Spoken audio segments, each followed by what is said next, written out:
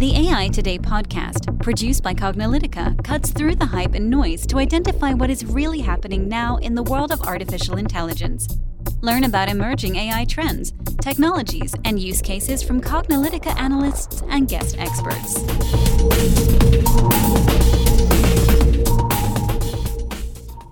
Hello and welcome to the AI Today podcast. I'm your host, Kathleen Walsh. And I'm your host, Ronald Schmelzer. Our guest today is Mariana Acuña Costa, who is the Chief Product Officer and co-founder at Opaque Studios. Hi, Mariana. Thank you so much for joining us today. Hi, Kathleen and Ron. Thank you so much for having me. Yeah, welcome, and thanks for joining us. So we'd like to start by having you introduce yourself to our listeners and tell them a little bit about your background and your current role at Opaque Studios. Sure. At Opaque Studios, we build tools for virtual production, where we're leveraging the latest technologies in VR, MR, AR, all the arts, and of course, AI for the next generation of filmmakers.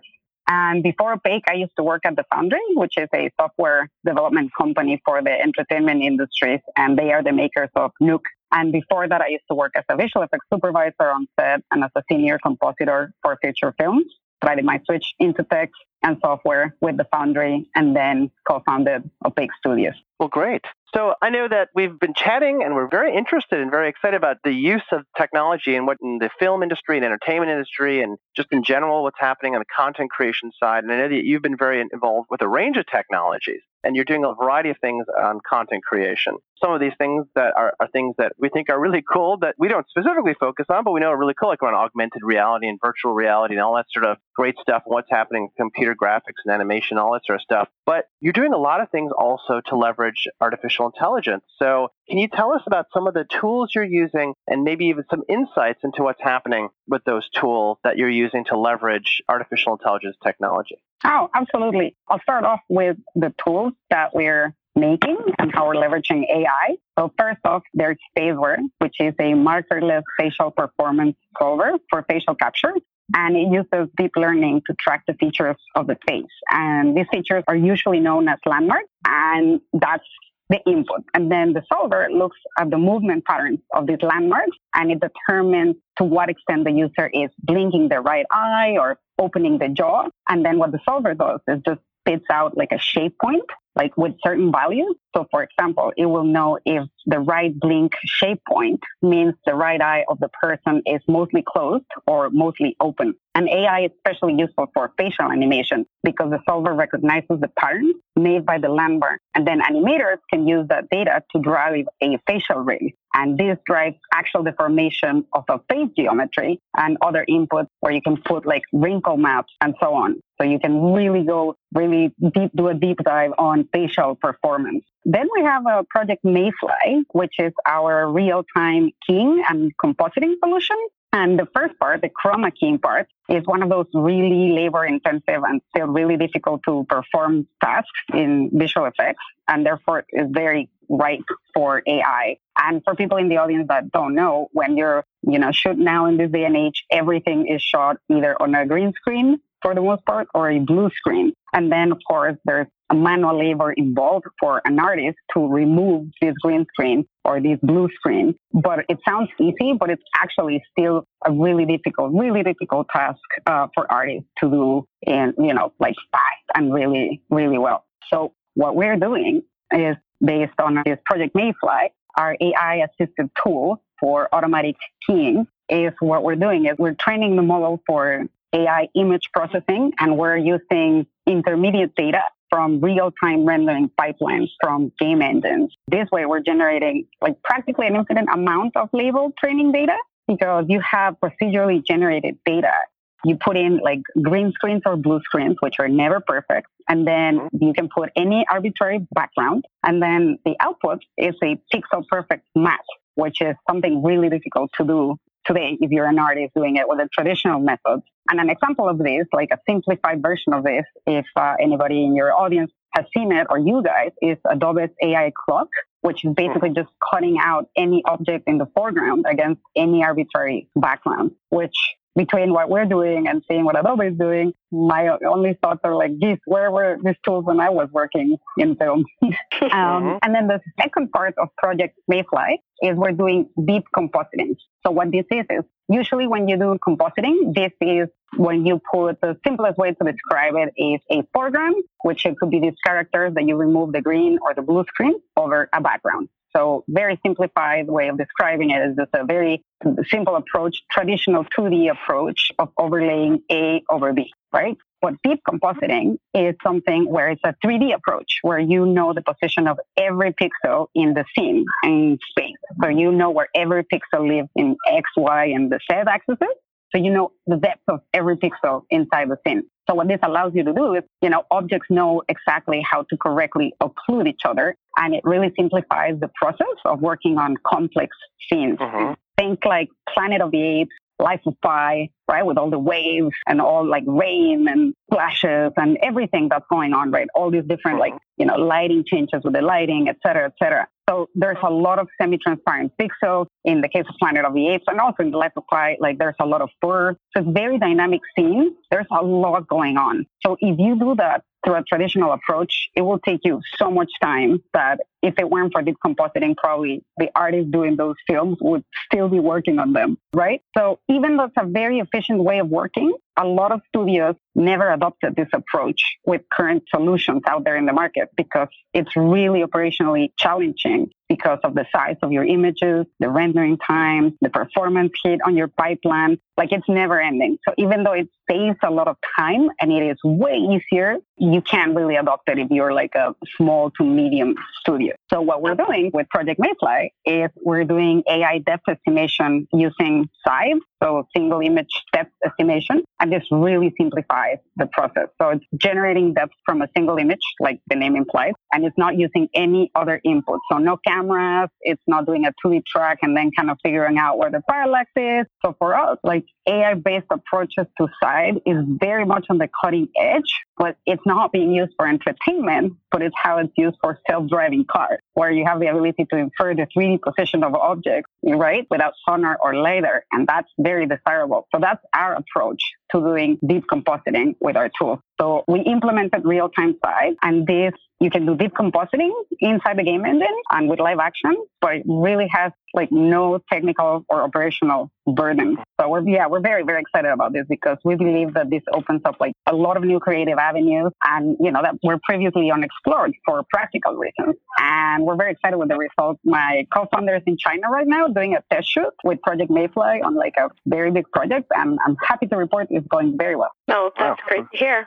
And these are some pretty cool use cases. Now, you had mentioned something about how this saves a lot of time. Do you have, a rough estimate of how much time this actually saves? Oh, yes. So, for example, a shot like, let me think about a shot. Okay, so everybody probably saw Life of Pi, right? So when he's on the boat and there's like all the waves are splashing around and that simulation, right? Like those, like the tiger is the tiger's computer generated. Then you have to go with the boy, you have to go in between the virtual double and the actual actor. You have to go back and forth. And then you have all the water simulation. And then on top of that, you have all this effects process that make up the bulk of like the waves and the splashes and, the foam, everything that happens on the water, right? So if you're doing a traditional approach, if you're doing that one shot, even if it's 5 to 10 seconds long, it'll probably take you around 2 to 3 months to finish that shot with a traditional approach. With deep compositing, you can finish that shot in around a week. And a week, I'm talking about also having revision, because when you talk about the bulk of how long a shot is from start to finish, you also have to take into account all the changes that are being asked from you from the director or the visual effects supervisor or the CG supervisor, where you might need to do,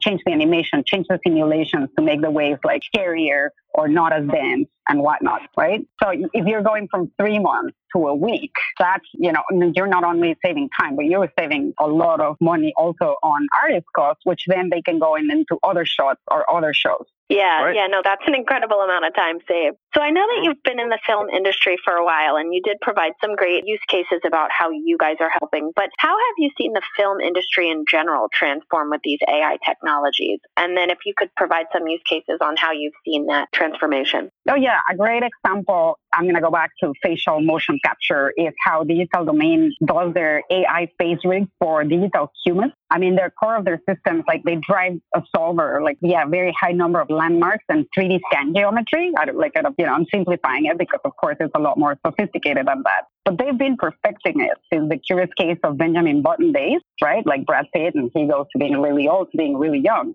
And to now, how they've achieved a level of realism that's incredible, like with Thanos' performance in Avengers Infinity War. And I think I'm saying it right. I always have problems saying Thanos with my accent. I think it's Thanos. And these visual effects really is a great example of how AI is transforming the industry, because all the boring and labor-intensive tasks can then be done by the system, and then the really creative parts are done by humans. Because in this case, like Digital Domain really has perfected their system. However, it's really Josh Brolin's performance which is driving it, right? Without his performance, it wouldn't be as great as it is. Another use case is Disney, for example, is using tools for quality prediction to figure out which stories would have more appeal to viewers. So it's a new type of focus group. So like traditionally, right, like you would do focus groups in person, etc. But now it's a very like Netflix approach on predicting what type of stories or what type of movies viewers are more likely to see than others. And then they go with that to actually, do these either animation series or movies or short films, etc. And then, of course, you have scheduling, budgeting, editing. Editorial is really taking a full-on transformation when it comes to AI, script writing, visual prototyping, visual effects in the cloud, rendering, image processing, tracking, denoising, rotoscoping. So, I don't know, just as machine learning has really advanced facial animation, the same is happening for production workflows. And I feel like every part of the same industry is being disrupted or transformed by artificial intelligence. And besides being more productive, efficient, and lowering costs, saving time, etc., to me, really, what it's doing for the creative possibilities that lay beyond. And that is something that really excites me, and how storytelling will change, and the new ways of creating content, like new narratives, and what artificial intelligence is going to do as a creative partner. Yeah, I think this is definitely very interesting. I mean, we're definitely seeing AI being applied in all these different ways. And of course, AI as sort of an umbrella term. A lot of people think maybe about the specific technologies, because some of the stuff we were talking about here was around computer vision and image recognition, and some of it around natural language processing and natural language generation, and just all those things. So even though all the examples you provided, because I know we asked you, are focused in the entertainment industry and in that sort of content, I think these things can be applied more broadly. In what ways do you think maybe some other industries, perhaps like in the news and journalism, maybe the other sort of content producing industries like that, or maybe even your typical company and maybe what they're doing in terms of marketing, or even in retail, which is all about creating compelling copy and great descriptions for content. Do you think that maybe some of the things that you're doing, that even though they apply to visual effects and script generation and understanding plot lines and that sort of stuff, do you think that could be applied to some of these other industries? So for our listeners who may be in these other industries, what do you think they could pick up from some of that? Oh, absolutely. But you know what's funny? It's usually the other way around. If other industries adopt it first, and then it comes back to content creation or to entertainment. And I can give you a great example. A lot of technologies that are used in visual effects, in the software for visual effects, come from the military, or automotive, or design, even data management. So we usually kind of we're not the drivers of these technologies, and these are usually adopted by real estate or law firms and health. And automotive is a great example, because just as I was telling to you guys how we're doing our approach based on how self-driving cars are being trained, and that's how we're using our approach for deep compositing. So the same is happening now, where there's a lot of storytellers using that same technology, but using a self-driving car as the stage. So yeah, it's the other way around. It's whatever happens in health or law or journalism or the military even, then we can are this could be really great for our workflows. This could be really great for content creation, for script writing and whatnot. So it's kind of the other way around. We're not the first to drive the technology, but we just adopt it and change it around, make it useful. Yeah, well, that's really interesting. That's funny how things kind of contribute to each other. What might be inspiring from one industry to create something in another industry, then that gets turned around and gets applied back to another industry. I think that's great. That's why we really like these case studies, and also another reason why we like interviewing folks like you, because it sort of triggers things. People are like, oh, I didn't realize that this technology could be used in this way. And even though the specific industry and use case may not be relevant to, say, banking or insurance or manufacturing, the way that you're using it is. I think that's great. So yeah, that's why we do these podcasts. So I have folks like you on them. So I guess just a final note, I mean, where do you see the future of artificial intelligence, going, the future of it, not just applied to the industry, but just in general, and its application to corporations and beyond? Well, I believe that AI, of course, like I mentioned before, is going to make us, and as you were saying, not only the entertainment industry, but it's going to transform every other industry. It's going to touch every industry for sure and make us more efficient and more productive and lower cost for corporations. And of course, like all the changes that lay ahead, I feel in design, visualization, hospitality, which, we didn't touch on that, but the hospitality industry is really going through like a transformation phase with like robots bringing you, food instead of a human and whatnot. And you have health and law, automotive, and of course, content creation, visual effects. However, the future I'm more excited about is based on Joseph Aoun's, which I hope I'm saying his last name right, his concept of humanics, in which machines work alongside humans, making us thrive more as human beings with lifelong learning opportunities. And so the future I see is one where we become more humane, and one in which artificial intelligence is not only used for corporate profit and data harvesting, but it is also used for the betterment of the planet and our species. One where we can clean the oceans more efficiently, maybe take better eating decisions, one that maybe, senior citizens are not as lonely, and make a more sustainable future for ourselves. My hope is that our future is not like a Black Mirror one, but one with the aid of machines, we become more human and we become better into being human. Well, great. Well, that's awesome. I think that we're all paying a lot of attention to artificial intelligence and machine learning. We all want to make sure that the human doesn't sort of leave the system, but at the same time, as one of the consultants once famously said, you want to really take the robot out of the human so that you can free us to do things that we're really good at. So that's great. So really, Mariana, I wanted to thank you so much for joining us on this podcast. We really appreciate you participating. Well, thank you, guys. And can I ask you guys a question? Of course. What do you guys believe is the future of artificial intelligence? What is the future you guys predict?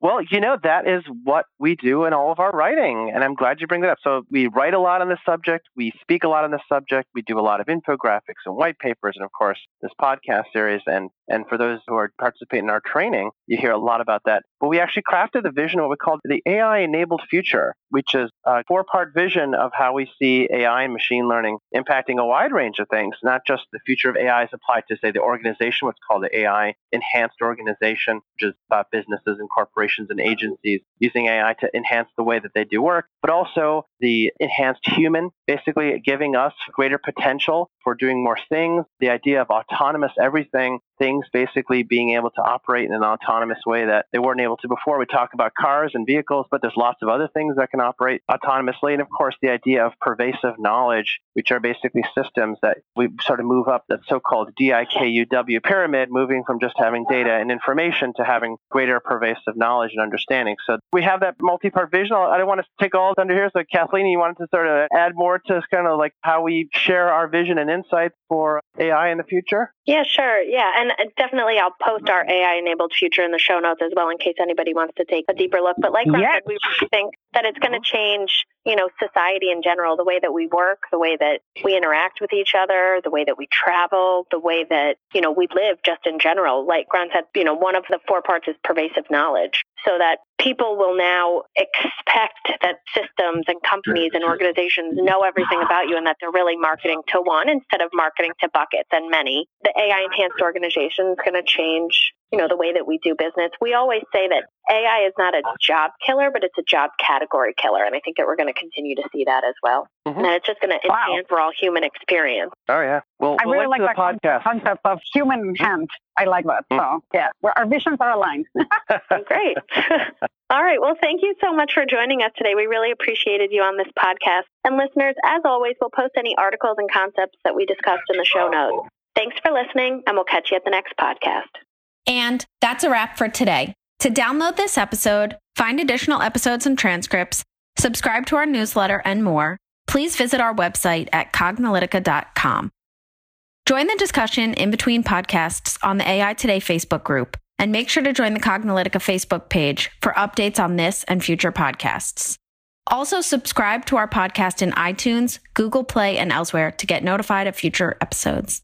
Want to support this podcast and get your message out to our listeners? Then become a sponsor. We offer significant benefits for AI Today sponsors, including promotion in the podcast and landing page, and opportunities to be a guest on the AI Today show. For more information on sponsorship, visit the Cognilytica website and click on the podcast link. This sound recording and its contents is copyright 2018 by Cognilytica, all rights reserved. Music by Matsu Gravas. As always, thanks for listening to AI Today, and we'll catch you at the next podcast.